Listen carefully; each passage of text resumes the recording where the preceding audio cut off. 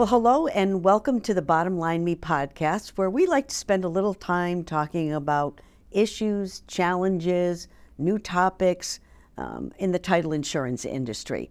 Today we've got an interesting conversation that we're going to have, and I'm really excited to have a good friend and colleague with me to talk about morning routines. Jenny, hello. Hi, Ann. It's always so great good to be to with you. have you. It's so good to have you. Well, Jenny's a senior vice president here at Old Republic National Title Insurance Company, and over the course of the many years that we've had an opportunity to work together, we have both spent numerous amounts of time struggling with how to craft and put together a morning routine that actually starts your day off in the right way, and also one that is sustainable. So Jenny, I know you're a big fan of a morning routine, and you found that it's really had an impact and an influence on how your day flows. So can you talk a little bit about that? Yeah, and I have found, many years ago that setting the foundation and tone of your day is a really crucial part into how you get to choose to show up that day. It's a really empowering experience because it's allowing you to get in touch with yourself in the morning. And for people who like sports analogies like you, it allows you to get your head in the game. Ah, I like that. That sounds fun. Yeah. So tell me a little bit about what yours is like. Yeah, so about 8 or 10 years ago, I discovered this book called The Miracle Morning. Oh, yes. Allard owes me a lot of money for the royalties I should be making on how much I've promoted this book. But it really had a critical impact on my life. And he sets out some good daily habits in there that help you really make the most of your morning and then give you a center to come back to throughout the day. Right. So what kinds of things does he recommend that you do when you start your day? And do you do them all, or do you do some of them? Or tell us a little bit more about that. Yeah, good question. So yes, the activities that he suggests include exercising, reading at least 10 pages of a good book, having some silent time, whether that's meditating, prayer, just being silent. That's hard. Yeah. Yeah.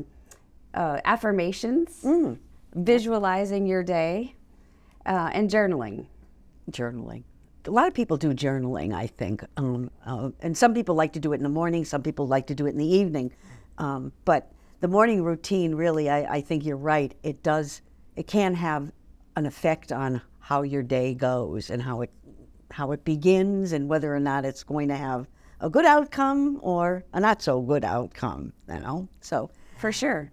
So while we talk about not so good, do you have times when maybe you, for whatever reason, your schedule doesn't allow it, or you just get sidetracked, or even just get a little bit, I think I'm bored with this right now?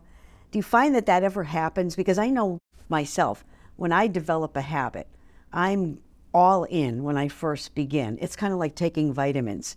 Take them every day for a good amount of time, and then you miss one day, and all of a sudden now a month's gone by and you haven't taken a vitamin. Do you find that sort of same thing can happen with something like a morning routine habit or ritual? Yeah, I call it the messy middle. The messy middle. We're all pumped up when we, as you say, when we get started with something new, and then as time goes on, we sort of find that maybe we don't have quite the energy for it as we did to begin with. Right. But I would say that there are a lot of things that intervene when you're creating these habits in your morning routine. So maybe you've got to catch an early flight, or maybe you're just so busy and all you can think about is I've got to get started on my work day. And so you skip a few. And, these things happen. So you just have to take it in stride and know that you can get back on the horse anytime you want. And also that sometimes different habits sort of ebb and flow. And so some are more effective at some points in your life, and some, maybe you phase out and you find something that better serves you. Right. That's interesting. So do you have any tips on what to do if you do kind of fall off the horse or the wagon? How do you get back on it? For one thing, I would look at what the practices were you were using each day, because maybe you've gotten bored with some of them, and maybe there's something else you could include that serves you better. Even a morning routine has a shelf life. Is that what you're telling me? Yes, yes. As I mentioned, I started doing this probably 8 or 10 years ago, and so my practices have changed and evolved over time. You know, when he talks about the silence part, you know, meditating was something that was brand new to me, and so I had to explore a lot of different ways that made sense for me. So whether it was, you know, doing a guided meditation to get me started and really learning about it, and then evolving into just sitting in silence where I had time to really think, and whatever else I do. You know, at this time of year, as we head into the holidays and the end of the year, and people have so many things that interrupt their normal routine, I would think that this is the time when probably it's most beneficial to stick to a morning routine, but that it probably is the most challenging time to do it. So I love your idea about picking one or two things, or deciding which ones were really effective for me, or which ones had the greatest impact, and perhaps not being able to do your full routine, but you know, paring it down a little bit, doing a mini routine maybe. Yeah, You know? So absolutely. I think you pick the activities that you know have the biggest impact on you, and make sure you get at least one of those in, or do a shortened version of each of the things that you have on your list. One of the challenges I've constantly struggled with is feeling like, oh, I have to do all the things, and it becomes part of your to-do list instead of something that's actually taking care of you.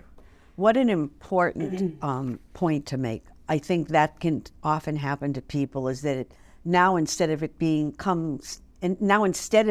something that is a benefit to you, it becomes one of those things that it's a challenge for you, or all of a sudden you feel like it's another thing I just have to check off the list. So that's really interesting. That's my big takeaway from this, that it's I'm doing it for myself, and that the benefits are worth the time. It's not really a challenge. Right. Yeah, that's awesome. Any other thoughts on how somebody can develop one or stick to one? So I say in developing one, I always like to refer back to James Clear and his Atomic Habits. You know, just pick something that you think would be helpful to you to start the day, and start small. Yeah. I love his example in the book when he says, if you decide you want to develop a workout routine going to the gym, start with just driving to the gym. Oh my. That's it. You don't have to go in. Yeah, just get there. I always wished you only had to join the gym to get the benefits of the gym, but that's not the case. So take bite-sized pieces and try to be consistent with it.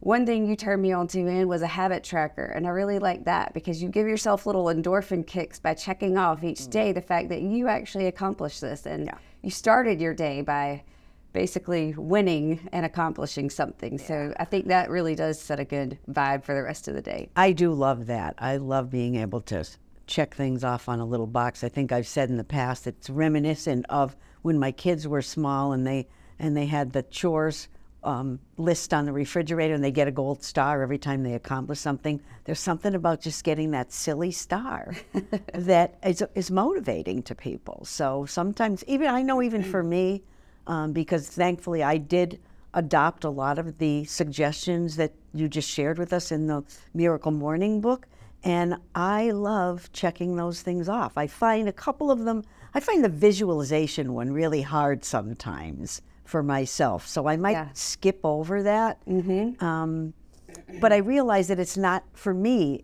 it probably isn't that important because it doesn't come easy for me. On the other hand, sometimes I do sit back and think, what would this look like? So I am visualizing without even realizing I'm doing it sometimes, so yeah. Yeah, I feel like a lot of times when things are new to us, we're resistant to doing that. But some of these things like visualization, I was the same way. I tried to skip that part because I was Did you really? I'm not going to visualize the day. Yeah. But Now I've come to a place where I think about, well, what's going to take place during my day?